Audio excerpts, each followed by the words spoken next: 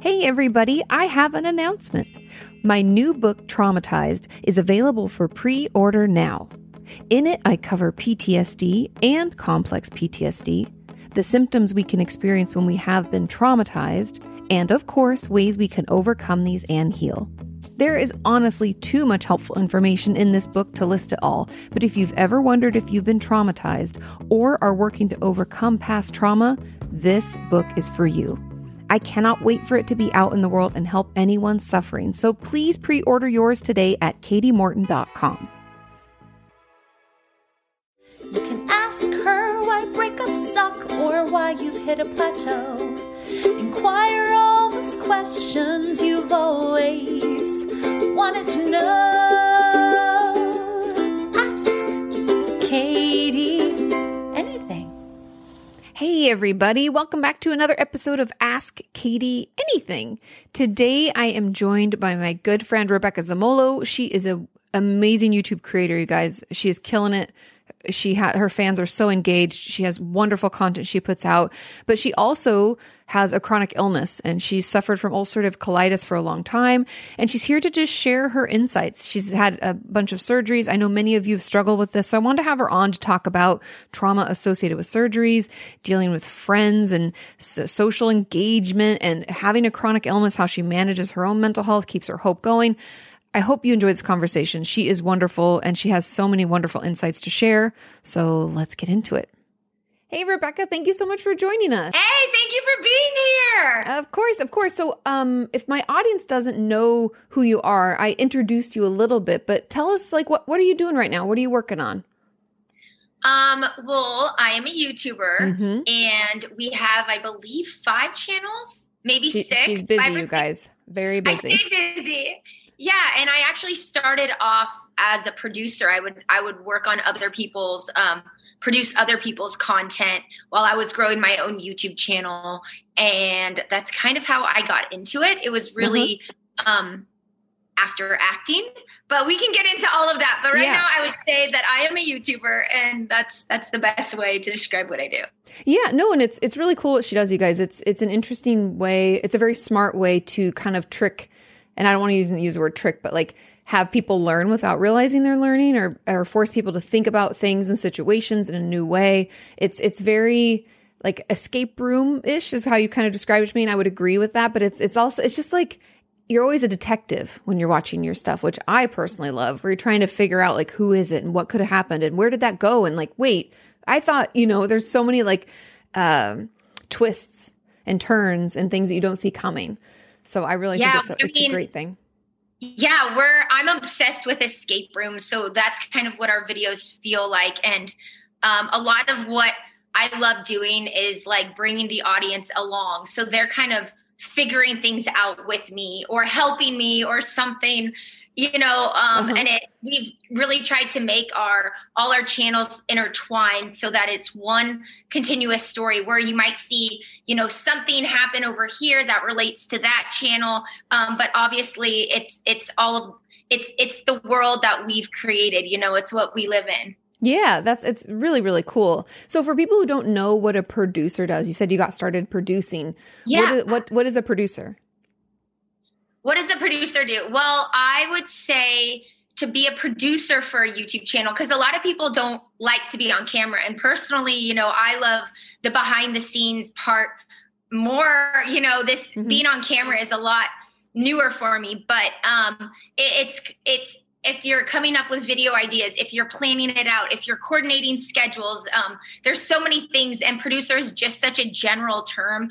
Yeah. But essentially, if someone has an idea or if someone wants to do a video, you are the person that makes it happen. You're like, okay, how do we take something from start to finish? And a lot of YouTubers are producers and they don't realize, but a YouTuber is not just someone that sits in front of a camera and does nothing, but you're coming up with ideas, then you're structuring your video, then you're figuring out how that's going to go and how to, engage with your audience. You're studying the topics that your audience would be interested in. I mean, that all falls under the category of producer. So it's a very general term, but basically I just love creating things. That's like one of the things I love.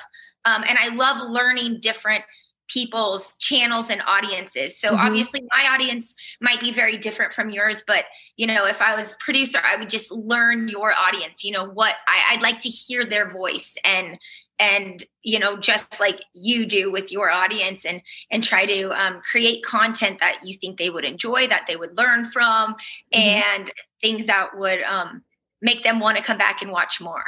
Yeah, no, you definitely have a knack for that. I have always admired that your ability to know who your audience is and what they're wanting, and tell a story that is engaging for them to keep them watching through. We're entertainers, whether we want to admit it or not. And a part of what we both do is just an education component on top of the entertainment, right? Like if I just delivered mental health information talking like this, no one's going to listen or watch, but you have a knack for keeping people through and making sure that they're engaged, excited, and along for the ride with you. And yeah, it's a talent that I don't necessarily feel like I have. And so it's really cool to watch you do what you do. And you also have a channel for your dogs, by the way, right? Yeah, no, we do. And you guys have been on it. I know. And we saw Blackjack walk behind you just a minute ago. Oh, he got back in. He's not supposed to be in here right now. Yeah. The content for our dogs is very fun. It's just very video to video. It's not necessarily tied into what we're doing day to day. It's very random. But sometimes it does. But it's a lot of fun. We don't spend too much time because obviously they're dogs. So we really limit it to 30 minutes, and they get focused attention, and they love it because they're, just getting us staring at them and petting them and giving them treats. So they like doing their videos, but it's very different from the other stuff. It's a breath of fresh air. It's just very fun and easy. Yeah. And lightweight. It's kind of nice. I mean, I personally follow a lot of animals on Instagram, so I understand the need to watch animal content. Right? It's just, it's feel good. It's not too deep. It's it's a good escape from everything else going on. And by the way, Katie, I would have to say that I disagree. I think you have a producer mind and you do a great job because like you said, you could just be giving out information, but how do you evolve it? How do you tie it back together? How do you tell a story and then relate it to what you want to, give out and present to your audience? So I think you are a producer. You have to give yourself a ton more credit. And what you do is a lot harder because you are giving factual information. I mean, people are coming to you, if I get a fact wrong in an escape room, it's no big deal, but your stuff has to be double check, triple check. And I think it's a lot harder, to be honest, what you do. So, yeah, I mean, it's different, right? It's every channel is kind of different. And as someone who works with their spouse, how has that been for you and Matt? Did you consciously make the decision to work together, or was it something that evolved over time? Yeah, well, so, obviously I never thought I would be a YouTuber. I got into acting and I fell into the YouTube world after I had surgery. And in the beginning, I was focusing on other people's channels and trying to learn this new world. But within a year and a half, it got to a point where I had to really make that jump, if I wanted to do it full time for myself or not. And I did that. And Matt was at the time in the hotel business working a full-time job, but he had been along for the ride. He was editing my videos, even if he didn't do the whole edit, he was doing a good amount. So, we were on this journey together of learning and figuring it out. Yeah. And for me, he had taken, when I was sick, for so many years, he had taken the burden of working on so I could pursue what I wanted to do and, and know that I had that security of someone that could jump in if I couldn't pay rent or if there was ever an issue. Yeah. And so, we were at that point where my channel started growing and I couldn't do it by myself. Mm-hmm. And he was getting over the whole 9-to-5 and the hotel business and sales. And so I was work with me. And I was worst case, we can go back to what we were doing. I can always go back and produce because people always need people that will help take things from start to finish. And you can go back to the hotel business. So it wasn't the long-term plan, but it kind of all the pieces were aligned. And I always just think that people should be happy doing what they do, and then it doesn't feel like work. And he was at that point where his job started to feel like a job. And when he made this switch, it was definitely a change for us. And it's still, it's just, everything's definitely changed. But I think in the long run, it's been fun because we've been on this journey together. It is like an adventure with your spouse. Like, I feel the same way. And Sean and I kind of went about it in the same way, where I was doing it. Well, we were always doing it together because he is the reason the channel exists, because he's in film production. So he was already filming, editing, but we both had our regular jobs. And then we would do that like one day on the weekend for like 2 years. I think we just did it that way. And then it got to the point where then I couldn't do all the things I was doing and do that. And so then I quit my job and he held steady in case. And we've always been like, well, if it all goes away, we can always go back to doing what we did before. Not that we enjoyed that work. Like, I don't love working for somebody else. I don't love the structure and rigidity of a 9 to 5. But the funny thing is I think a lot of people assume when you work for yourself, they're like, well, you get to make your own hours and da, da, da, da. And that's true, but for better, for worse, because you work all the time. Yeah. Right. And I think I don't know if you think this too, but like Sean and I have friends that aren't in YouTube, but a lot of our close friends, like you guys, are in YouTube as well, because you understand what our job is.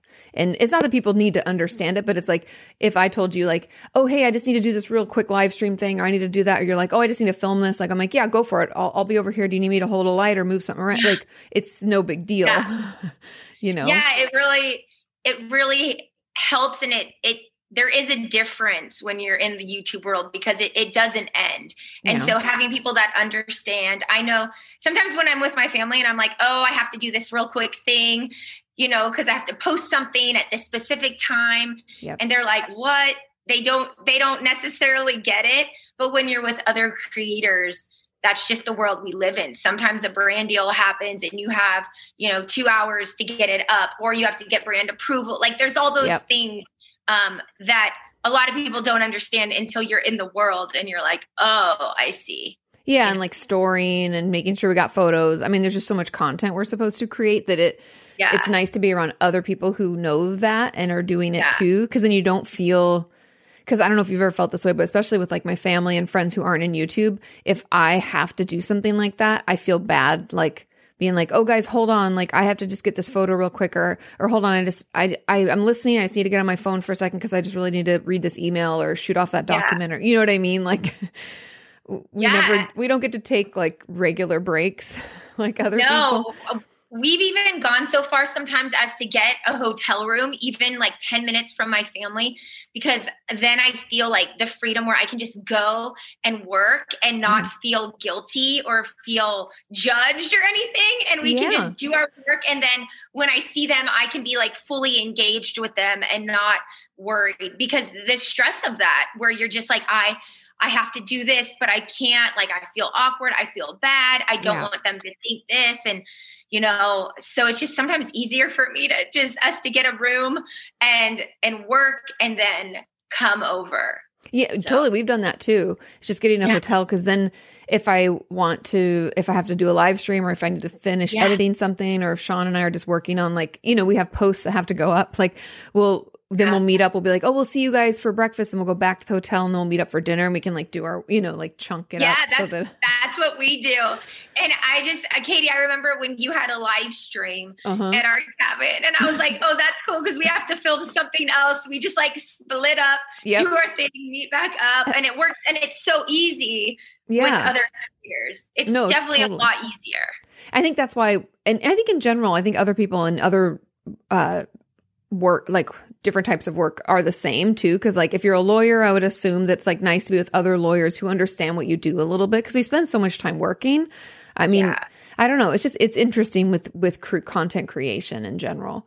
But I want to circle back. So when you said that at the beginning, when you started your channel and everything, I remember Beatrice.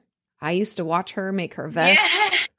I remember, because I forget how you came to be, but like in my radar somewhere, but it bubbled up as like a recommendation. And Sean and I were like, oh, this is interesting. And we thought you were hilarious, and you still are hilarious. God. But that character just cracks me up.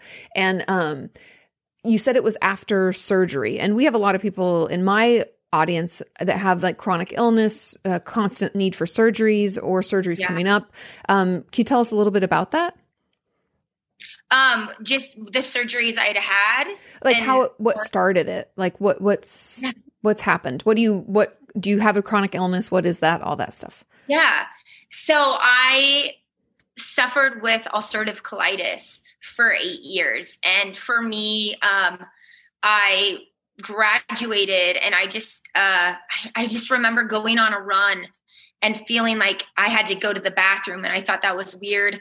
And I thought maybe I had a stomach bug.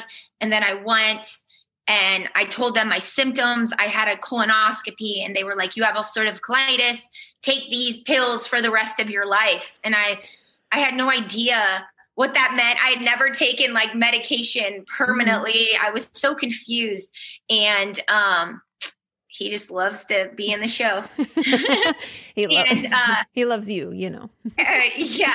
And I tried a medication, and things just progressively got worse. So in that 8 years, I was in the hospital every 3 months, 2 to 3 months. I was on steroids for those 8 years, and the milligrams varied, which is not good. You don't want to be on steroids necessarily that long. And I tried every medication. I tried every diet. I was vegan. I went gluten-free, dairy-free. I got allergy tests. I saw a naturalistic doctor. I did hypnotherapy. I mean, you name it, and everything. I did it. And I got married, and I had dropped the prednisone down to 10 to 20 milligrams. Ooh, and prednisone is so uncomfortable. Just so I could look semi-normal for my wedding, because it puffs you up. Yeah. Sean had to be on it for a period of time, and it really messes with your system. It's unfortunate. I've talked to my audience about this, because prednisone is one of those drugs that works really well, but it's really a dirty drug. Like, it has so many side effects, and it's so uncomfortable. You retain water. That's why your face puffs up. You can gain weight. It just affects you so much. You can even get a hump on your back right here. What? If you're on a high enough dosage, like a hunchback type bump. What? I think it's filled with like fluid, because you retain water. But luckily, I never stayed at a high enough dose to where I had that. But I definitely had water retention and all of that. But yeah, I went on my honeymoon. I had to dehydrate myself just to fly. I mean, so at my worst, which was probably the last year or two, I was going when I'd have people talk about having a flare up or being in remission. And I was never in remission in 8 years. So most people get to, get better, and then something happens. And I never got better. It was just like, I get pumped up with steroids, be in the hospital, be okay, and then it was just like the cycle. And how long could I stretch that cycle? And I went on my honeymoon, and got back, and by this time I had kind of dealt with it for 8+ years. And the doctor called me in and was like, we need to talk about your colonoscopy. And I had over a dozen. I was giving pep talks to 80-year-olds. I was like, listen, you got this. It's not a big deal. They always were like, you look too young to have it. I was like, this is my 8th one. Don't worry about it.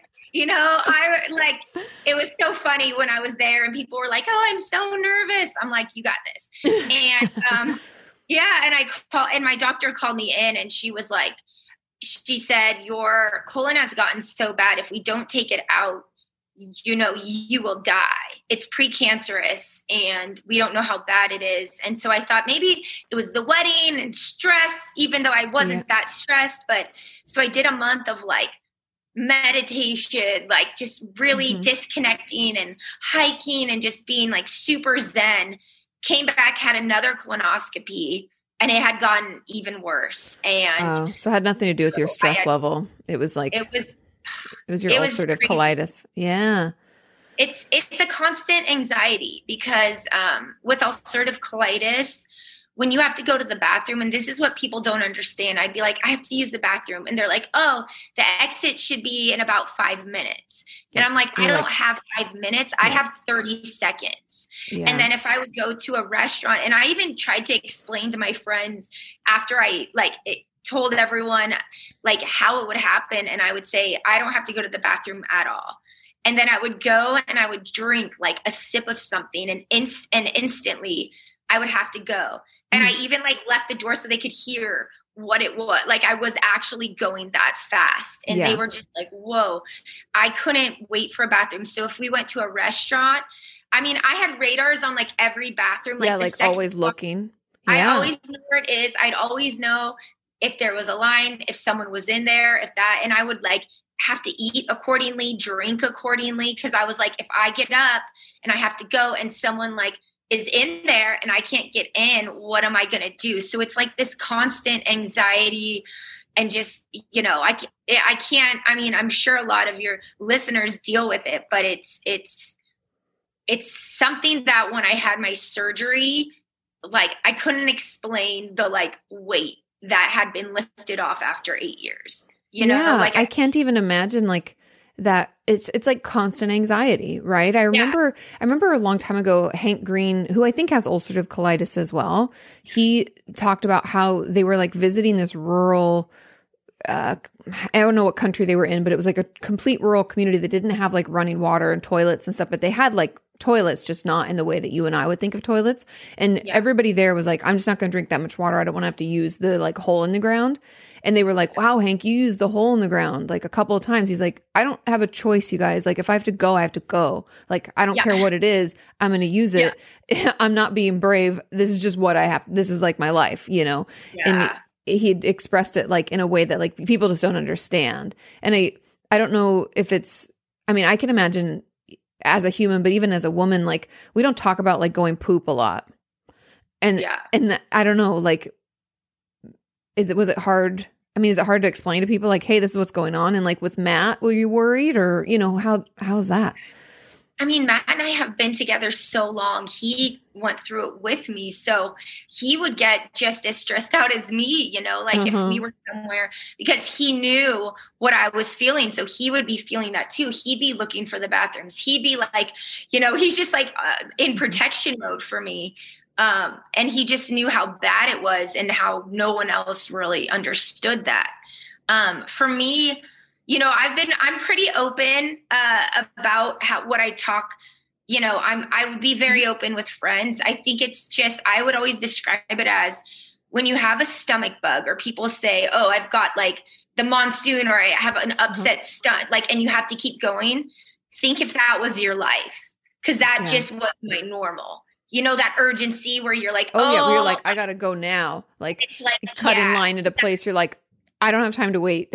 Yeah. It's like when people stay home for a day because they have a stomach bug, you know, and they like, that's what it was. So I had to learn ways to figure out, I know I would like drink a ton of water right when I woke up in the morning, and then I would run to empty out my stomach as best I could. Sometimes I couldn't run though. Most of the time I would go to the bathroom like 4 times. And like, I think if it was like more than 4 times in 30 minutes, I was just like, and that's just, today's a fail. So we're just going to end. Yeah. And that's got to be really restrictive on, you know, on how you can live your life and what you feel like you can do. Cause the alternative, I mean, there is no alternative, you know what I mean? Like, what are you supposed to do? It just doesn't work, you know? And if you can't, like, travel would be difficult. And, I mean, the anxiety that traveling gave me to be locked up in a seatbelt with the seatbelt and get up and they say, sorry, you have to wait. You can't get up and use the bathroom. I would just be sweating and crying and my stomach would just be like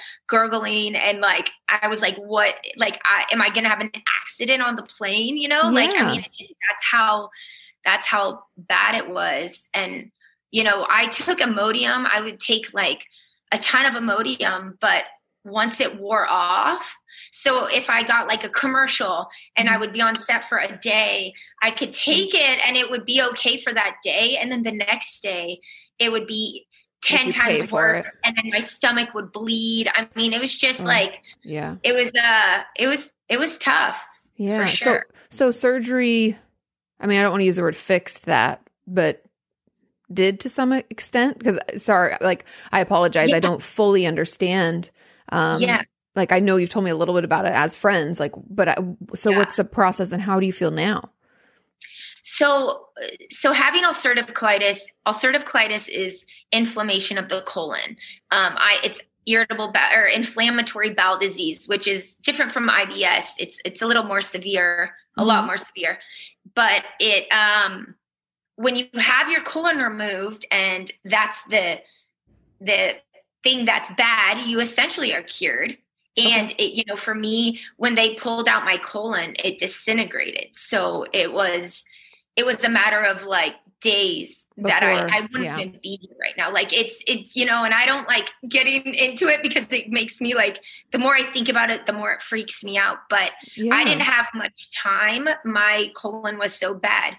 But essentially you are better because the issue. Yeah, the upset part is gone, right? It's like if you take out the tumor, that problem's gone, but you still have your system has to run, right? So correct. Yeah. And there's a couple of things. For me, I had to wear an ostomy bag. So that was adjusting to a whole new world and learning all of that until they reversed it. But everything in your body is connected. So, taking out such a big organ, you're not just like off the hook forever now. There's new issues that come. So for me, I deal with now inflammation in a bile duct, which could have been caused by that. But then it's like, my liver and my gallbladder are affected because there's swelling in a bile duct. It's, and they don't know how long that's been going on. So, for me this year, I've had three or four surgeries in 2020, which, I mean, I know, but I don't talk about my surgeries a ton. But that's all kind of stemming from this chronic disease, so yes, I'm better, but like there are other things I have to think, dehydration, how it just, my body works differently now, I have no large intestine. So yeah. Yeah. That's crazy. And as far as how you feel, do you feel, I mean, obviously you feel better, right? Cause you're not having those like stomach cramps and like, I have to go now type of symptoms, but do you feel like more energy, less energy? Do you have up days, down days? Does it still affect you kind of in that way? For me, I went so many years trying to function as a normal human.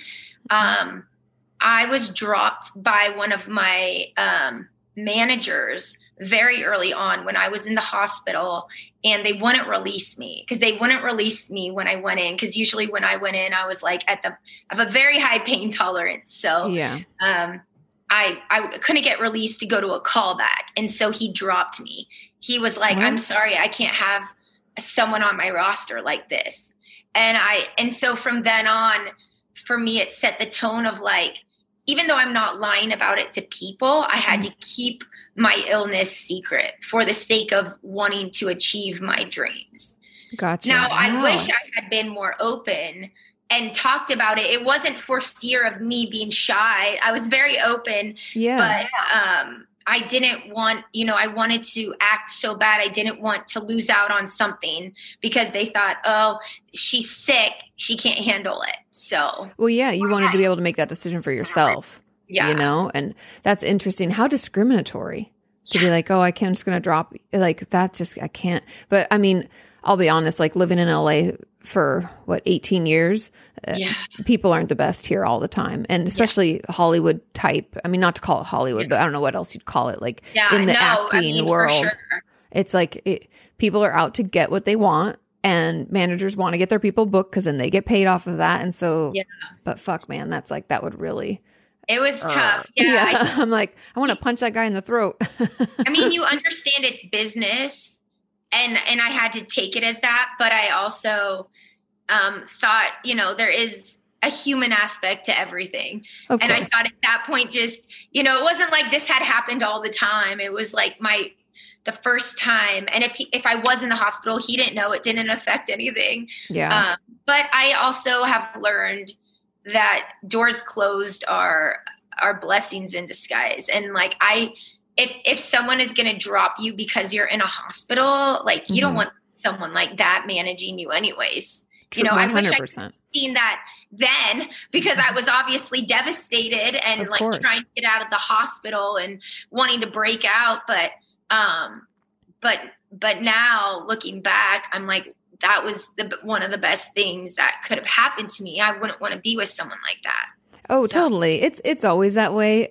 And it's funny because we all have situations in our life where we're like, man, like that was such a blessing, even though at the time I was super upset because trust me, I've been overlooked for things or had like been working on some kind of like collaboration only to have people at the last minute pull out or not post their video or people lie about something or You know? do you know what I mean? Like the bad things that happen are endless if you really want to focus on them. But Yeah. I don't really think they're all bad because sometimes looking back, I'm like, well, no, but then it prevented me from doing that, which would have been worse because I had the like knowledge of this experience to help me see that person for who they were and like not make that decision or ask, be more careful about who I have on my team as my manager or assistant or whatever. And it's really interesting. And yeah, in a way it is always kind of positive. I like the outlook that like those closed doors are really blessings. Yeah. I think about even my surgery because, for me, it's hard to, keep going or have hope. And, for me wanting to be an actor, to be told I have to wear an ostomy bag was like, and that's, I'm done, like my career is done. And, but that's what made me become a YouTuber. Cause I was like, oh, I can film from the waist up. I can still create. I can work with other people who are on screen and I'm okay not being on screen because I love the creating. I just love to create. So I think about that now and I look back and I'm like, I was never meant to be an actress. Like I love having more control. I love being creative. I don't like to be I don't like showing up for something and being told what to do. I'm the one that's like, what kind of camera is that? What are those lights? Like, how do you do that?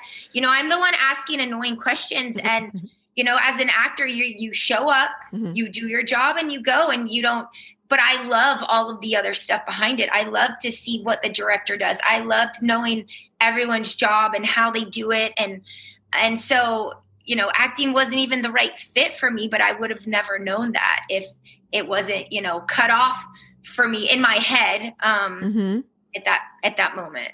No, that's so true too. Because what we think we want and what we need can be totally different things and often are. Like sometimes I forget, there's probably a meme about this, but as a kid, you have all these like plans and dreams and thoughts about what you're going to be and what it's going to be like and what you're going to do. And, I'm going to move. For me, it was like, I'm going to move away from this small town. I want to be a lawyer. What? Same. But yeah, my dad was a lawyer. I don't even think I knew what a lawyer really was. I don't think I did either. Because I kept journals as a kid. So I have these journals of like, I want to wear a suit to work with a briefcase. What? It's so funny. I know. Can you even imagine? But the thing is like you have these dreams and these hopes. And I don't think it's only children who have these dreams and hopes, right? We have continual dreams and hopes into our teenage years, early 20s. But then when you realize what it actually is, that's why I feel like the schooling system is kind of broken in many ways because we don't even get to try out the job that we think we want until we're so far along. There's like no turning back. I can't tell you how many like classmates of mine thought they wanted to be a therapist and then started working in the field and was like, oh no, I don't like this at all. Like I can't do this. And I think that's a bummer for people. And because we never know, like, you want to be an actress and could that have worked for you? Sure. But maybe it wasn't actually what works with you in your creative process. You don't want to be told just to like read these lines, like sit down, shut up, do the thing we told you. And then, we pay you and you leave. I think it's interesting too, to look at why that job appealed to you when you were younger. Yeah. Because for me, it was like, oh, I get to be in control. I get to I get to perform and people will watch me. Mm-hmm. I get to do something fun and I could get paid for it. That in my head, and maybe wearing a suit to you, cause I wanted to at one point be a lawyer too. And it was so funny. It was because I wanted to be smart. And my dad was a lawyer and I thought he's smart, and Mm-hmm. I wanted to be powerful. I wanted to be strong. And, the women I saw that were lawyers were strong women. Yeah. And so, it's like, I think instead of necessarily looking at the specific job, because like you said, you might decide it's not the right fit. I think it's more of like, why? Why Mm-hmm. did that appeal to you? A therapist could mean helping others, but there's nurses that help others. Like there's so many other ways to get that same feeling that you're looking for or trying to achieve. 100%. Because lawyers help people. There's so many jobs that help people. Even like our delivery people right now, they're helping people. It kind of depends on like how you feel fulfilled. And I don't think there's enough emphasis in our schooling system to understand what fulfillment is. Like at Pepperdine in college, they talked a lot about vocation because it's a Christian school. So they would be like, kind of your calling. Yeah. And I think that's like as close as we get, but I really wish there was more conversation about that in schools, because then kids could decide like, what makes me feel good? What do I get excited to do? How can I make that work for me? Versus like our traditional educational system, which is like, oh, you're not good at testing. Oh, well then you're not smart, which is not true. Maybe you just learn differently or you think differently. And, you know, having A, B, C, D options is just, you get bored, can't focus. Like, you know, anyway. I wish that they emphasized like failure in a positive way, where I'm like, fail hard, you know, like I wish they encouraged it. I wish they were like, you have to fail one time today before you leave, doing something new. And I just wish that people did that, because people think, you know, the fact that people are afraid to make a mistake on a test is very scary, because then you're going through your whole life just trying to live up to whatever perfection it is, and not really getting to learn, you know. And I was one of the people, like I went to school to get A's. Like I didn't care.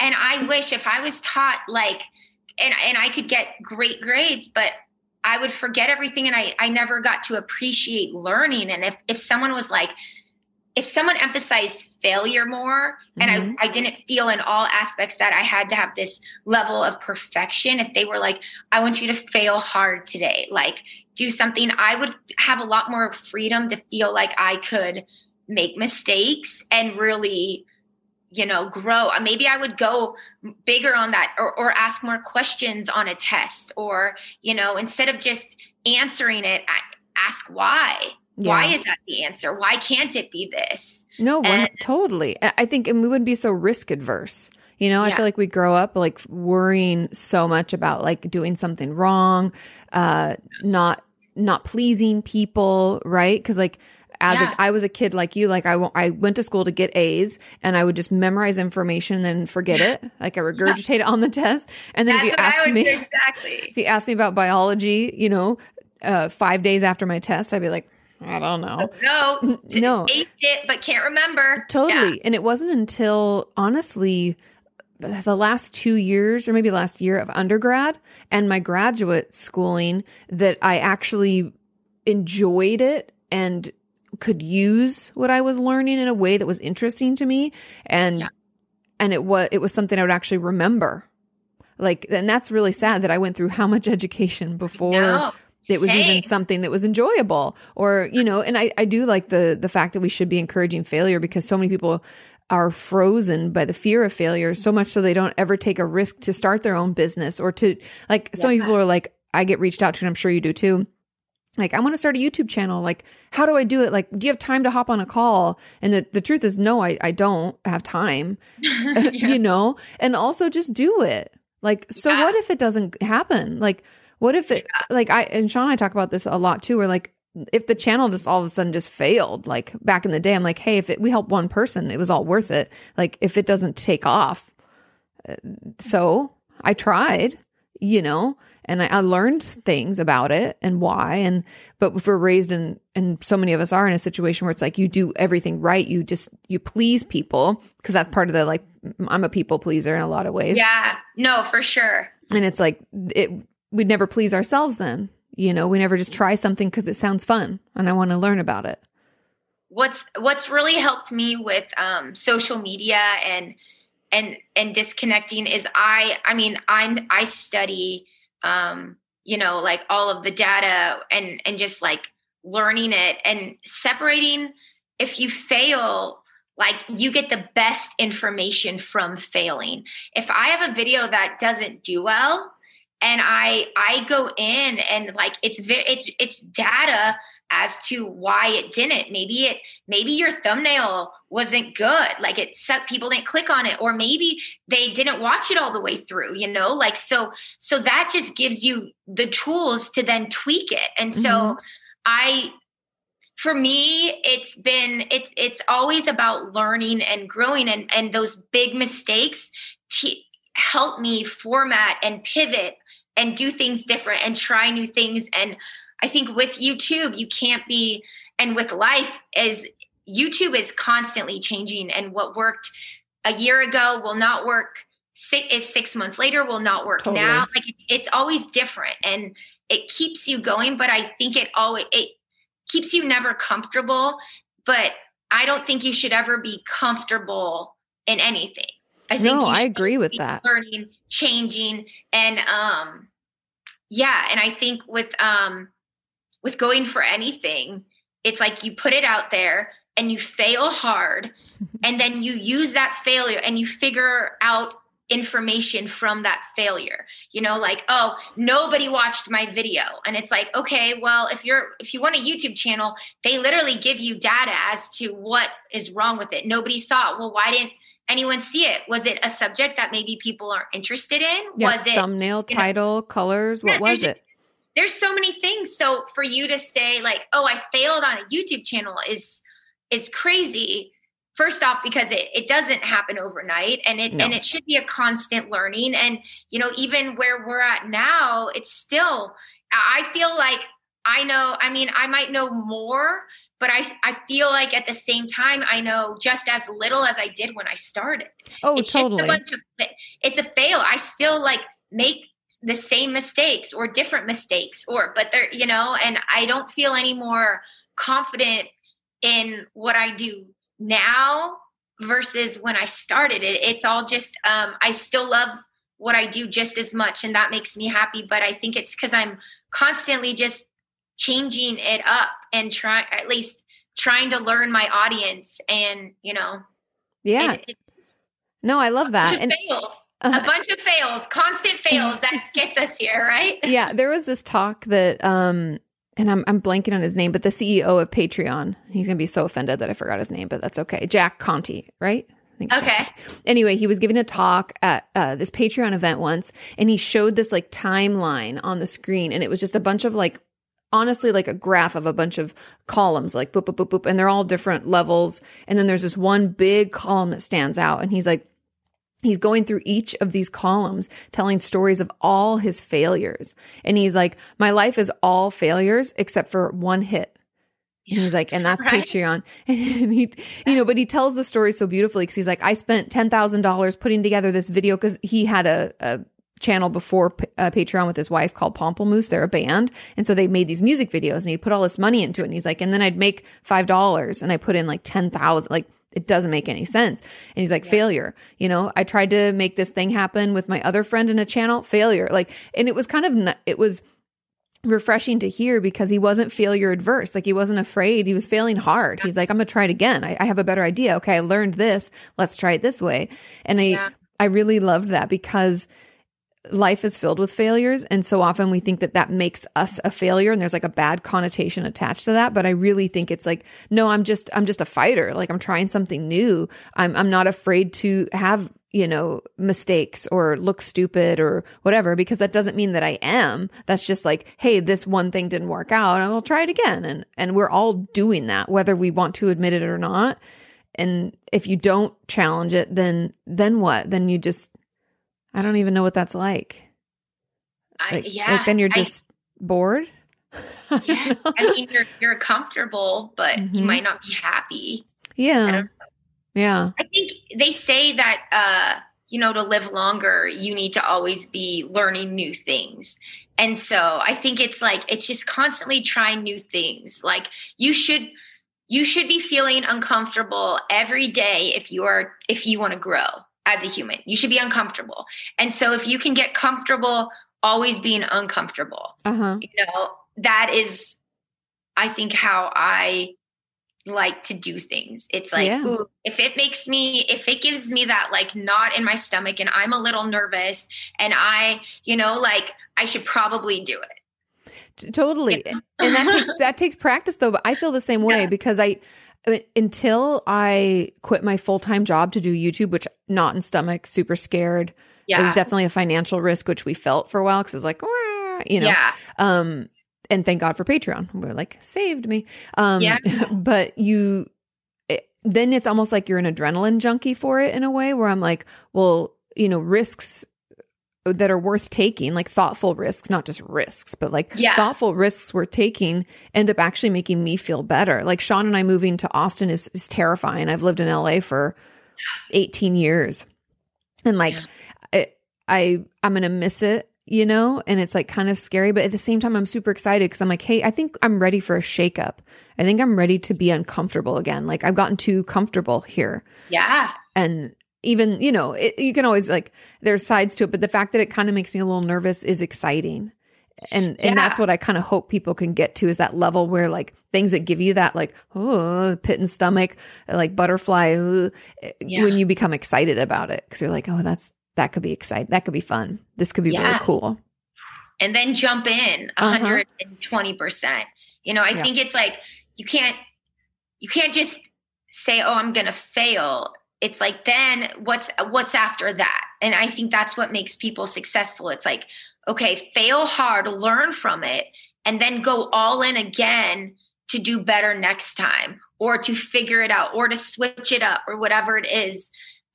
You can't just fail once, think you learned something and be done. Yeah. Like it's like a constant, you're constantly growing. You have to be constantly trying to improve. It's like Jack's huge line of all the things he'd done in his life. And they were like all failures and then this one success. But I bet that one success, all of the way, the formatting of Patreon, how it works, all of that is all based off all of those failures. I bet he's pulled from every single one. And that's what created Patreon to be so successful. 100%. Because it makes you better at making decisions and understanding risks and being able to take more and to go all in that 120%, just put it in there. Yeah. It's really great. So let's move into questions because I could talk to you forever, obviously. I know. I'm like, okay. So we have 6 questions. We don't have to get through them all, but the first one, and you kind of touched on this a little bit, is it says, "Hi, Katie, please ask Rebecca how she manages to still have hope and faith after such a trauma, like having a chronic illness. Maybe this could inspire someone." Ooh, and I think that's a hard one. I mean, I know definitely when I had ulcerative colitis, I had really low days where it was just like, this is like, I can't go out today, and or it just those days of feeling hopeless. And I think I journaled a lot. I love it. Yep.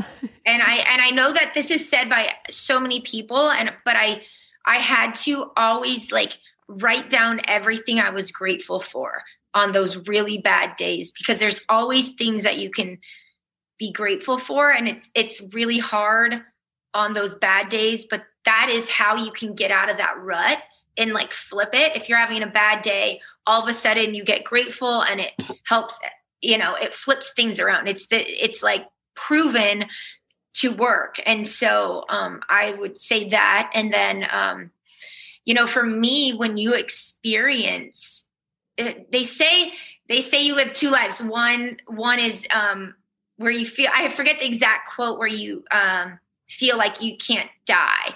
And then the second is once you realize that it's not, that you can't. And for me, I felt like the first, and I'll get you the quote exactly, but I felt like that this is So I've been near death, and I've been at that place, and I still have, like, I can remember being over my body in surgery. Like, I have, like, things. Yeah. Like that, trauma, like scary stuff. And it was very serious, where I almost died. And I feel like from that point on, once I lived, my life changed, because I don't care about like things as much. I don't care how I'm perceived and as much anymore. I'm more fearless, because I realize that I have nothing to lose. I feel like I've lived, definitely like 2 lives. And the second one, when you realize how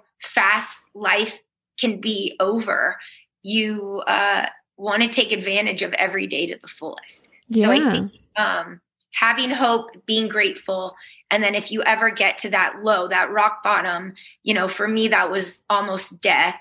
It really puts things in perspective. And hopefully you don't get to the place where I was, to realize that, you have nothing to lose on this life. You might as well, go for it. Well, and I think you realize, not that I've had any experience close to that, but the closest thing I can like pinpoint is when the fires in LA were getting super close to where we lived, and we had to pack up what was important, like so that we could like leave if we had to, because we were in the next round of evacuations, which we never had to do, thank God. But that practice, I don't wish anybody to have to go through this, but the practice of doing it made me realize like how silly most of the things I even think about are. Yeah. Like, who cares what people say about me on the internet? I'm worried about my safety, and I want to make sure my husband and I have lives. That's what I'm worried about. And the only thing we wanted to take were our hard drives and our photos. Right. I mean, and you're like, who cares in a place like that? Who cares what car you drive? Yeah. Who cares or what clothes I have? Or no, for sure. Who thinks I'm cool? And it doesn't fucking matter. What matters is that we're okay. And I think that in the smallest portion is like kind of part of maybe what you're talking about, where it's like, what's really important? What do I have to lose? What's actually valuable? It's never the things we spend all this time thinking and worrying about. Yeah, so for sure. I think that's great advice. I love it. You're so good at this. Yeah. You should have a channel where you just offer advice. Okay. So this question's a little bit longer, but it's a good one. So it says, Hey, Katie and Rebecca, I have multiple chronic illnesses, including autoimmune disorders, celiac disease, fibromyalgia, pain disorders, chronic fatigue, etc. My doctors have tried to tell me to stop working for many years, but it's unrealistic. I'm alone. I skipped a line. I don't want to be a strain on society, but at the same time, I'm always overwhelmed. I'm alone. I live alone. I teach, and I'm working on my second master's degree. Wow. I have few friends, and am far away from family. I eat really healthy. I am soy, dairy, and gluten-free, and I do all that I can to maintain my mental health, but people still think I'm faking or being a drama queen when I have to set limits. We're coming into winter, and I know I'm going to struggle. I need help that's not available, and I struggle with seasonal affective disorder intensely, but so many think it doesn't exist. I also get told that if I went off gluten or ate better, then everything would be cured. I have a life coach and I am a regular therapy patient. I genuinely don't know what more I can do to help myself. I need physical help for things I end up not being able to get accomplished, and I'm starting to struggle more mentally. Any suggestions would be helpful. So that's a lot, but man, you're doing a lot. Yeah. Second master's degree, like holy smomoles. Okay. Yeah. It's interesting the if you ate healthy, it would go away, because I hate that for me was like definitely a trigger when I had friends that were like, just eat salads and avoid carbs and you'll be fine. And I was a Division I athlete. Like, I knew how to eat healthy. I had it's not like I was eating fast food every day or, throwing junk food in my body. And if you look at people with chronic illness, they are, a lot of them, especially with Crohn's disease, are very healthy people that you would never expect. They eat healthy. They're athletic. It has nothing to do with that. And I would say that I would have you have to ignore stupidity. I mean, you can't argue with stupid. Mm-hmm. They obviously haven't done their research and they don't know. So who cares? You know that you eat healthy, and does it matter if they don't think you do? And second, you know, I mean, the fact that you have a master's and getting a second one, like one wasn't enough. I'm getting the second one. Yeah. I think, you've got to figure out what makes you feel better, you know, if there is, and do more of that. I think too, you know, like I said, being grateful, and then just the days that are good, I think you really need to soak those in.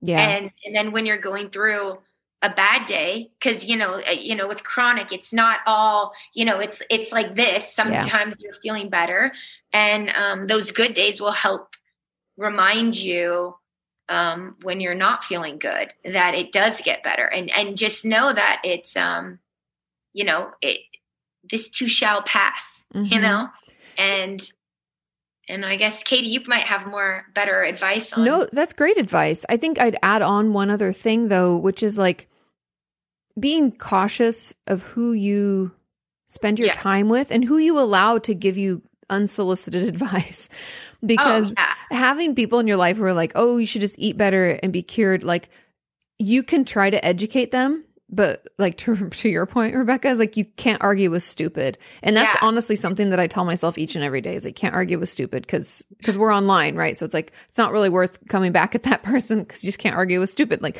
I'm not going to be able to, if you don't want to be educated about it, I can't force that on you. You either have to want to learn and understand someone else's perspective and come up with your own outlook on something, or you don't. And so I think that there may be a time for you to reevaluate who your close friends are and who you allow yourself to even put energy towards, especially if you're like working on your second master's degree and you're teaching and you're doing all this stuff. I forget what else you said. You're working. There's so much so it's like, I even feel this way as a non-chronically ill person. Like, our time is valuable and I only have so much of it to give, and who I'm going to spend it with is something that as I've gotten older, I've gotten more and more, not even restricted, but just particular about who I spend that with. And I think if people are not making you feel worse, because no one can make us feel anything, but people who are making it more difficult for you to need to take the care for yourself that you need to, maybe those aren't good people, you know? One thing after my surgery that I was, that I did, and I this just came up after you saying that, is I had people telling me not to get surgery, that my body could heal itself. And it was even at that point, you know, I think that yes, you can heal yourself. I think your body can, but there becomes a point where you need surgery and Western medicine and all of that. I think there's a balance. Yeah. And I had done everything I could in my power. And I can honestly say that. So when they said that to me and I got the news that my colon had disintegrated when it pulled out, I realized how those people like weren't serving me. Mm-hmm. And that was, you know, I had it. It was black and white. It was like they were telling me not to do something and I would have died. And so, like you said, it's been a lot easier now for me to cut those people out, to not spend time. And I don't have any guilt not being around toxic people. And it's like our time's so valuable now. Yeah. But where before maybe I'd be like, oh, well, you know, I still like want to see them, or I'm just gonna, it's like, it's so easy for me to draw that line. And cause that was just like such a easy way to do it. And I think you just need to look at people like, do they make you feel better after you see them or worse? And it's one or the other. Do you feel better or do you feel worse? And if you feel worse, you really have to limit your, like, it doesn't mean ignore them, but you really have to limit that time you spend with them. 100%. And I think it just being more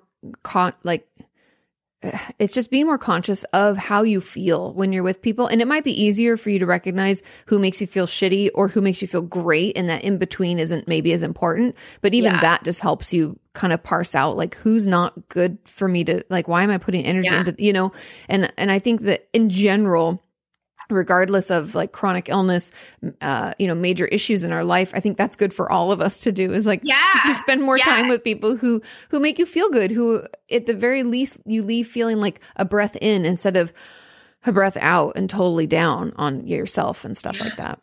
Well, a chronic illness, a lot of times your body's, working so hard that you are more tired. You just are. I would lay down and take a 4-hour nap. Now, no one would know this. I looked, I was a normal person, but your body is just physically tired from having to work, double, triple time. So if anything, it's more important for people with chronic illness because they have less energy that they can give to other people. Like, you need to keep that energy for you and your body and your health, Totally. 100%. I agree. So those are our suggestions, and we hope that that's helpful. Okay. On to question number 3. It says, hey, Katie and Rebecca, can you talk about how to improve social skills and maybe social anxiety? And learning how to improve or develop relationships. I'm an introvert with social anxiety, and I know for me, it'll be better if I have better relationships. Currently, I don't have a lot of friends. I think the biggest problem is that I feel like I'm far away from the point of building deeper relationships. A part of why I'm asking this is that I feel like since I don't have very strong relationships, it makes leaving therapy, or I guess the idea of leaving since I haven't left yet, hard for me because the therapeutic relationship is one of the strongest relationships I have. Do you have any advice? Ooh. I know. And that one's kind of tricky. I think part of it's like, the thing that's wonderful about therapy is you can role play stuff out. And so I would encourage you to role play some like social events and first interactions with your therapist so you can kind of get out your jitters of like what you're going to say and how you're going to feel about it. Because I know that that's usually the hardest for people is like, how do I even start? And there is this COVID kind of makes this tricky, but something that's helped some of my patients with severe social anxiety is just basic small conversations with strangers. And what I mean by that is like, if you're walking down the street and you see someone, let's say I walk by Rebecca and I don't know her, I like smile and I say morning or good afternoon or hope you're, or I'll get the door for you. These little interactions, that we can have with people that are they're low risk, right? Because if the person doesn't say anything, that there's nothing lost, It's LA. It totally, they're probably just have the earbuds in, you didn't see her. You know what I mean? So it's like, whatever. I think that could be a good place to start. Do you have any thoughts about this? I mean, so I would say for me, I'm like the opposite, or not the opposite, but I don't struggle with, I don't get anxious around people. I feel like I'm kind of half introvert, half extrovert. Like, so I like talking to people, but I will say, in general, like it's like Care Bears, to have a friend, you have to be a friend. Mm-hmm. And so, instead of focusing on, trying to have friends, I think it's like, look at people as these vulnerable creatures and know that everyone is needing something, and maybe you can try to figure out what they need. And so it becomes less of you trying to have a conversation, but you genuinely just trying to help people. And maybe by sometimes what I've found is when I'm trying to help people more, it takes away,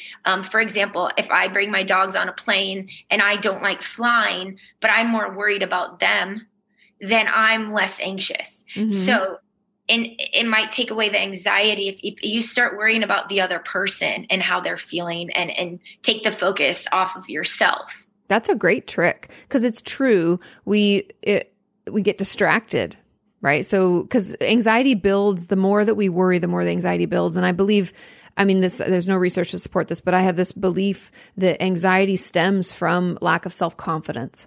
And so because if we don't feel good about who we are, then we're worrying about what people are thinking. We're worrying about how we're being perceived. Yeah. We're worrying about how I'm going to sound to someone. The worry. You can see how it just grows. And I think that's a really great trick. And something else just to add on top of that is that we all have, the thing that's wonderful about being human is we have all the answers. We just have to know how to look for them. And so one of the ways that I would encourage you to start looking is looking for answers to soothe your nervous system. So And what I mean by that is like, people always think, oh, nervous system. Like, what do you mean? You're feeling anxious. You're feeling stressed out. Your nervous system is alerted. You're in potentially your stress response, your fight, flight, freeze. So what makes you not feel that way? And I don't mean being alone, because that's not what we're getting at. but it sounds like connection does that for you. Okay. So connection does it. Are there some other relationships in my world that I have that I can build on, right? Like, do I have one friend that I'm pretty comfortable with? And could we go out when COVID's not a thing with other people from their group? And then I'd have that one anchor person and I could start engaging with a couple more. Or, also could I like massage my hand when I'm out? Or is there, can I get hot tea when I go out with people? Because that soothes me. Like, what are the things that help you feel calm, and making sure that we have those available to us as we try to interact can help us keep our head as well. And along with like the distraction's great, and like focusing on what other people think. I love that. And so, yeah, hopefully some of those tips and tools will help you move past it, because social anxiety can be completely overcome. It's just something that we have to practice. It's almost like the only way to fully get over it is to do what we call exposure therapy, where you like go out into social situations and prove to yourself it's not terrible. Like throw yourself into the fire. I know it's slow. It's like gradual, but that's the truth, because then we can prove it's not so scary, right? People aren't that mean. And I'll even give a personal example. Like, I used to think, there were so many people over the years, especially in YouTube, because I just never felt like I fit in. I would always be, if people weren't super friendly or just kind of ignored me or whatever, I'd be like, oh, I don't think they like me, or like, oh. And I remember thinking that about Mamrie. This is years ago. And I was like, oh, I don't really think she likes me. And then we were out at this event, like it was for VidCon when we were in Amsterdam. So this is like years later. And I would come to be like casual friends and like super nice to She was super nice. And so I was like, oh, I guess she likes me now. And we were talking and she was like, yeah, I have such bad anxiety. She's like, people always think I don't like them and like I'm not responding. She goes, that's because I'm probably having a panic attack.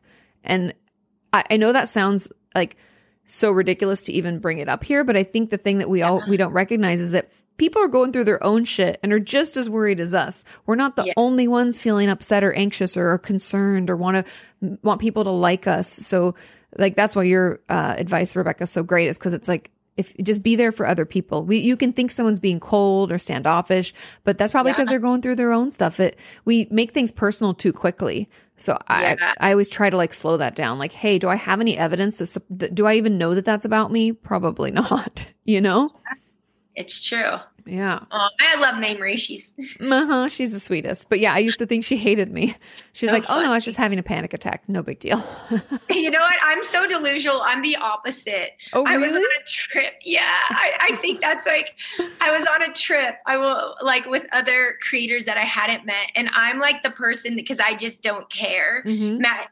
And I guess there was like a group of friends, which I didn't know they'd known each other for years. And I knew one, and I was, swam up and I was like, hey guys. And no one knew who I was. I was like brand new on YouTube, but like, had grown, but like wasn't in with like whatever. And Matt said they slowly just like scurried off, and like, I didn't even care. I was like, oh, and it's funny because now I have like, I'm not close friends, but I'm friends with all of them. But it's so funny that that's how it started. Yeah, and I was like, I don't care. I just keep going, keep going up to him. Like, I love that though, because then you get to meet people and figure out who can be your close friends, right? Like, you're putting yourself out there over and over and over. I probably should have more of like think about it. That's like, they just swam away. I'm like, it's fine. They probably had somewhere to go. He's like, no. But I like, because you were there. But I like your perspective. They probably had somewhere to go. That's fair. Yeah, well, I was like, oh, yeah. You can't let it bother you, because it's not on you. Yeah. I agree. And you got to keep putting yourself out there, because you just never know who you're going to meet or how it's going to go. And we all go through those things where we're trying to make new friends and it doesn't work. I've had that happen. I've been Rebecca, where I've gone up and then people have left, and I'm like, oh, that sucks.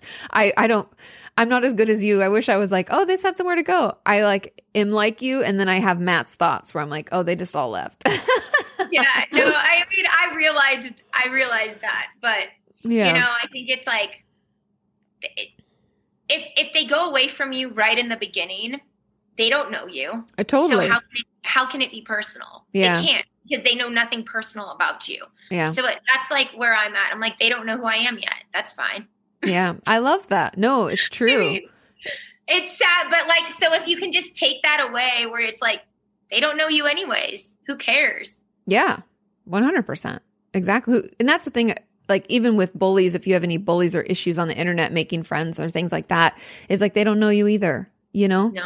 And once we do find someone who's worth our time, then we can decide like, okay, I'm going to engage them a little and let them in to get to know me, like layer by layer. And then you can, you know, cultivate those real close connections and stuff like that. Yeah. Okay. Question number 4. We're cruising. Okay. It says, hi, Katie and Rebecca. Can you talk about trauma and how it can affect your overall health? I experienced trauma as a child, and I think the stress has had a negative effect on my overall health. I often have symptoms of anxiety, have a high resting heart rate, my thyroid is tanked, and sometimes my body aches. Why does trauma affect so many aspects of the body? I mean, it's all connected, right? Yeah. Like our brain's connected to our body. Like it's all connected. So it makes sense. I think the best thing is go to the root of the problem, which is the trauma. Yeah. And deal with the trauma. That would be because all of these things, you know, are all happening because of the trauma. Yeah. So if you can deal with the trauma, not drama. Maybe a little bit of both. Yeah. And I'm not a therapist, Katie, you can, but I like to, if there's things that have happened to me and, you know, I went through, you know, I was a gymnast. I probably I trained 32.5 hours a week. Wow. I got, I had my own, I guess, not trauma. I'm sure people went through much worse, but where, you're yelled at and, all emotional of that. Abuse is really what it is. Yeah. Yeah. And I think that what helped me is I look at the young version of you and you see that happening and you talk to the little version of you when that happened and you talk to them and what would you say to help them and make them feel better? And if you can separate yourself from the person that went through the drama and look, and you can realize that it's not your fault. And you can, at least for me, you can give yourself the best, the best support. You can say, tell yourself everything that you would want to hear. Or if you see a little child going through what you went through, what would you tell them? And I've tried to do that, where I look at that young Rebecca and I see what is happening and you understand, and how do you make that little girl feel better? Yeah. I love that though. Like, I know you're not a therapist, but what we call that in therapy is inner child work. And that's a huge component of trauma work and healing, because you are right that like only we know what it was like back then. We know how we felt. We know what the experience was like. We know the thoughts and the beliefs that came out of that. Yeah. Therefore, we're the best suited to console that child version of us, because then we know the words that feel good and healing. And that's 100. That's a great. Are you sure you're not a therapist? I'm positive. Trust me. Trust me. But to another point, to get into kind of the neuroscience behind this, because they're asking not only just about the trauma and healing it, because you are right. These are all symptoms of trauma. So I always call it getting to the root of the root. What's the real issue? Because if we don't heal that, these things are still going to need to exist because it has to express itself somehow. Right. But when it comes to trauma, the thing that's interesting is there's a part of our brain called the limbic system, and it's where our amygdala which is responsible for fight, flight, freeze. And a lot of our cortisol release and our stress response as a whole comes through that. And so if that's been heightened for a really, really long time, that affects all different parts of our body, right? Because the stress response is it's really unhealthy in a long-term thing. It's supposed to be short-lived, like fight, flight. I run away. Like exactly. Cavemen would get chased by a bear and then they'd hide and then they get to calm down. Exactly. And then it might happen again. But if you're never calming down, and I feel like chronic anxiety or chronic illness, that's what I would describe it as. It's like that constant fight or flight. 100%. Because your body's constantly threatened. Right. Yeah. And so I think that's why we have all these feelings. And like the person, let me look at the question one more time. She said, like, I have high resting heart rate. Of course, you're in fight flight. Yeah. I have high symptoms of anxiety. That makes sense. Your thyroid's affected. That totally makes sense to me. Yeah. A bear's chasing you. Of course, you're going to have a high heart rate, right? Like you're like survival mode constantly. Yeah. And so I would get into therapy. And like to Rebecca's point, there's going to be some inner child work that has to happen. And whatever happened to you, that trauma, we're going to have to heal it and process it and figure out what to do with all this energy. But something that can help you in the short term while you're trying to find the right fit and the right therapist is just shaking your body out helps regulate your nervous system, because it's kind of that flight or fight. We need to have an action. And so if you start feeling your heart rate ramp up and maybe you start sweating or feeling anxious, like get up and just do a full body shake. Like imagine you're a dog that just got washed and you're going to shake from like the top of your head down to the toes, little by little. Ugh. And it sounds weird, but it really works. And I've tried it on myself. When I start to worry about things and feel anxious, I shake and you feel kind of calm. I'm going to try that. Yeah, give it a go. It sounds weird and it sounds a little funny, but it totally works. So I like play a game where I try to get my heart to go as slow as possible. Oh. So if I feel it going, I try to, I play a game where I'm like, how slow can I make my heart rate right now? I love it. That's another great thing. However cause it's meant, like people always say, oh, but it's like mental health and physical health. And I'm like, they're all connected and our brain is like the hard drive of our body. So it's going to affect different things, right? It's going to send signals to tell our body to do something it doesn't have to do, but it thinks it does because it's threatened. So and body aches are very normal when it comes. I know. Gotta shake. I'm like, I shake it out now. No, my heart rate's fine right now. I know. I feel pretty calm also, but yeah. Yeah, I mean. But if something changes, we can shake it out. True. Okay, question number 5 says, hi, Katie, can reading articles on mental illness make your symptoms worse? Ever since I searched up things about suicide, self-harm, depression, anxiety, and ARFID, which is Avoidant Restrictive Food Intake Disorder. Cool. Okay. And complicated grief. So these are all things she's looking up. My symptoms seem to get worse. When I feel bad, the things I say reflect the articles I've read, sometimes almost word for word, but I've never expressed my feelings in those ways before I started reading those articles. It's almost as if I found a way to express my feelings through words, and the things I express seem to become worse. Is it just that I'm noticing these thoughts and putting them to words more frequently, or does learning about something really make it worse? That's a great question. What do you think?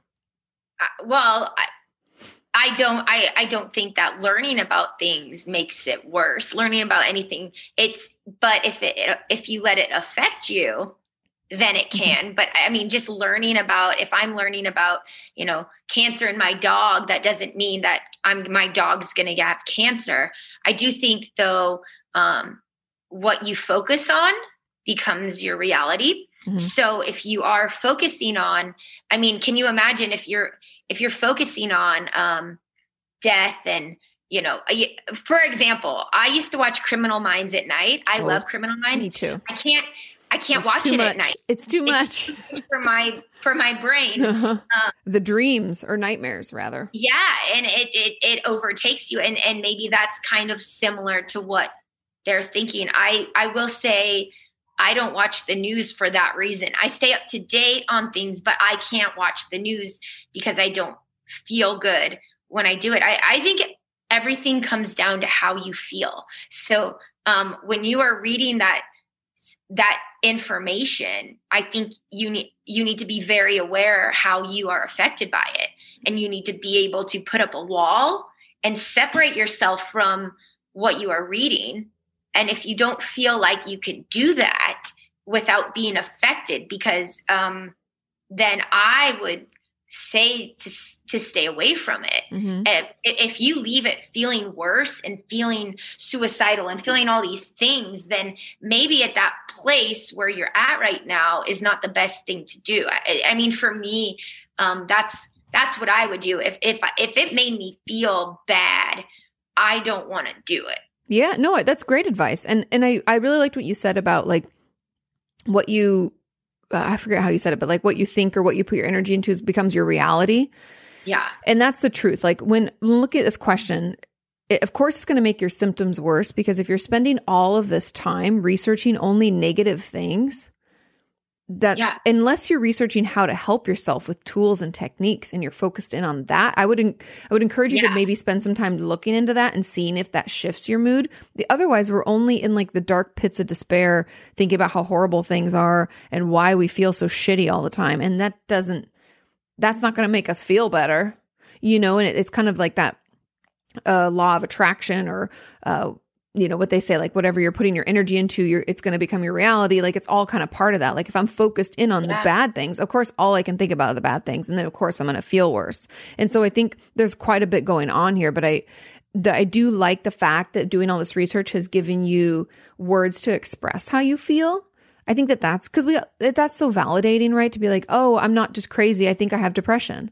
You know, we can have like a word, and that can be really helpful, but we don't want to spend all our time just learning about depression. We want to spend some time also learning about like, what are the resources we should reach out to, or what are the things we should do to feel better, because then you feel empowered and not so hopeless, right? Like, I feel like I'm assuming, because it says like, you know, ARFID, self-injury, depression, anxiety, suicide, like complicated grief, like you're reading all about the symptoms and the bad things about what's happening to you, versus like people, I would encourage you to read stories of recovery. People who, you know, maybe survived a suicide attempt and went on to share in the ways that you can prevent it. And they know where you've been, and they can like offer some support and insight.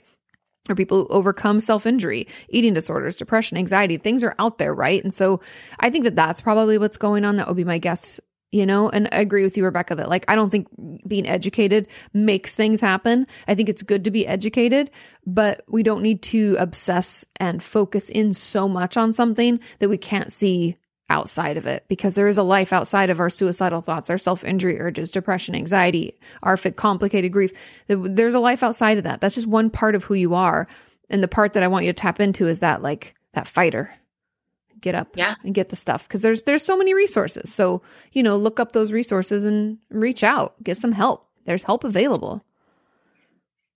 Okay, we have a final question. Thank you for hanging out with us so long. Oh, yeah, no.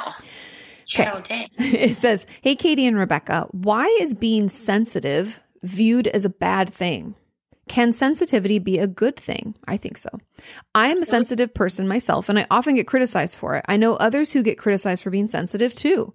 I try to be less sensitive, but it's hard sometimes. I want to know your thoughts and advice on how to deal with sensitivity. Thank you.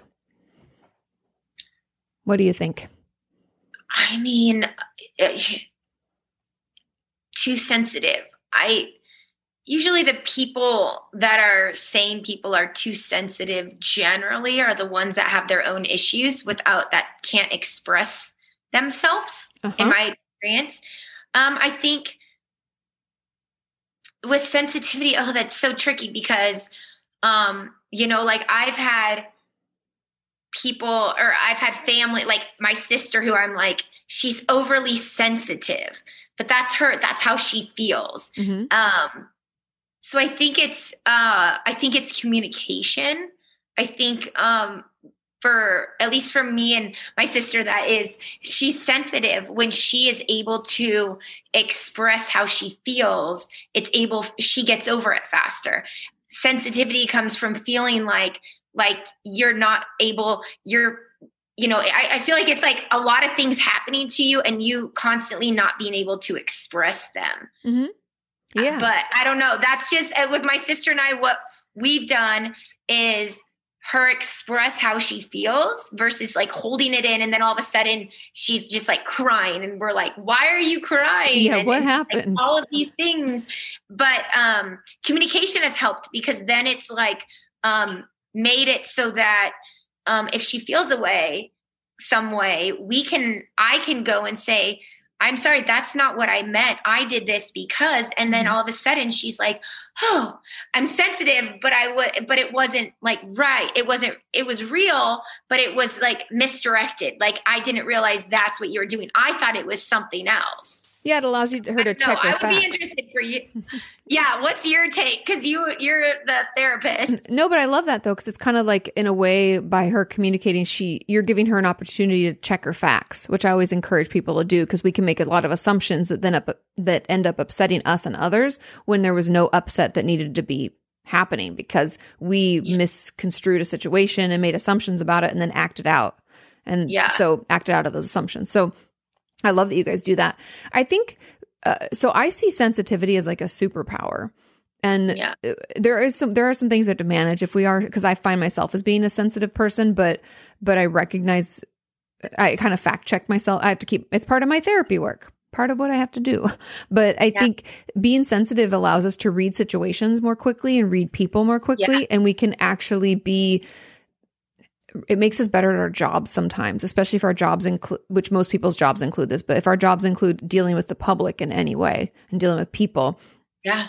Because we check in more, we tend to ask more questions. We really listen to learn and to hear people out. And I think that those are all great qualities. So I don't think, because the question was like, why is being sensitive viewed as a bad thing? I think for some reason our society has placed like this value on like being a hard ass makes you like super successful. Yeah.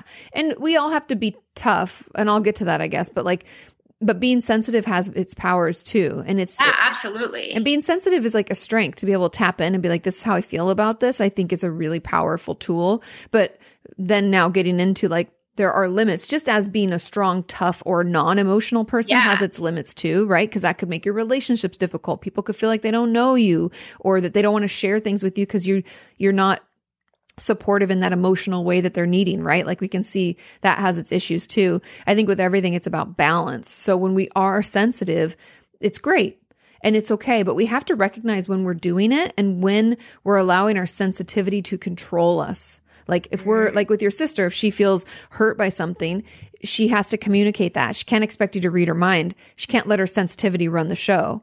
She has to recognize, okay, I feel this way. Let me ask Rebecca if that was what she intended, because maybe she didn't. So I'm going to check in. And so that's where like communication is really key. Like to Rebecca's point, that's great. And then boundaries. Like when am I going to allow myself to engage in my hypersensitivity? Because we have control over that. Can I distract with something else? Can I talk to someone about something different? Like, so I think having keeping that in check is important. And then the big key here is hypersensitive people usually feel like they don't have a right to take up space.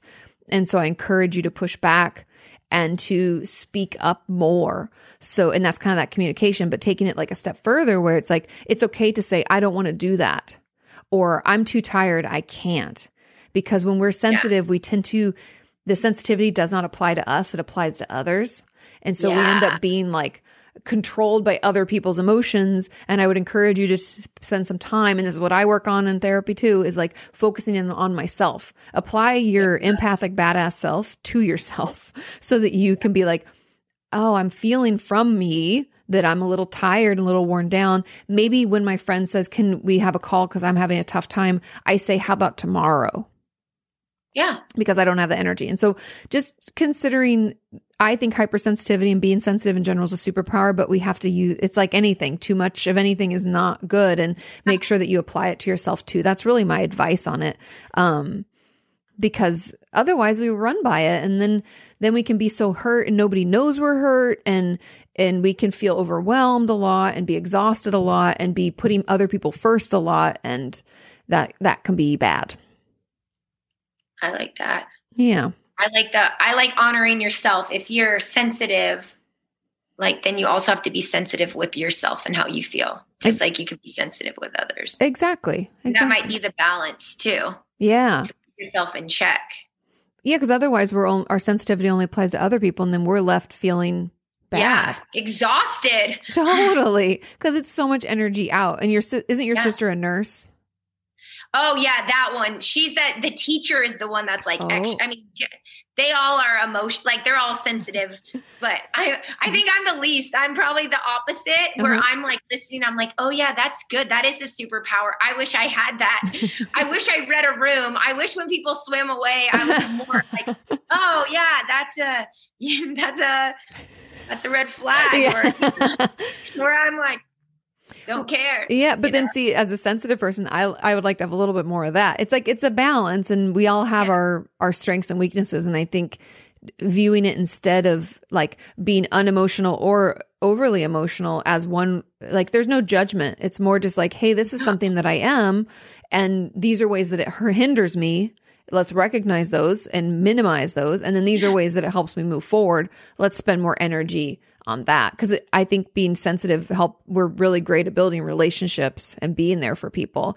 And so that's really great, and you can do that when you feel you have the energy too. But yeah, that's funny that your sisters are super. So when I hear things, I feel very like, I'm very empathetic. I do feel people's energies and I can do that, but sensitive is a different for me. Yeah. Like I can know when, like, how people feel. I can feel that, and maybe I block it off. I'm sure there's like something there, maybe I am sensitive, but I don't want to be. So I pretend not to be. Maybe. I don't know. Cause I feel like in a way, some people just are and some people aren't, and it works and it benefits us in different ways, right? Like, cause you're able to just like tell people how it is and do things and get things done, and there's no emotional connection, and where I'll feel bad or I'll, so gotcha. I think it's like, cause Sean is more like you. Yeah, we are. And I think Matt and I are more like that way. Yeah. Cause he's always like, are you guys good? Like, how can I get? Yeah. He's like always checking in. Always. Okay. He feels it. So it's a balance. I think it's a balance. Yeah, that's really funny. I never thought about that, but I think that's why our relationships work, because there's like one of each. We can't both be super sensitive. Sure. We'd always like my feelings would always be hurt. Sean's feelings would always be hurt. You know what I mean? Like it would be a little too much. But thank you so much for taking the time to talk with us. This was really fun.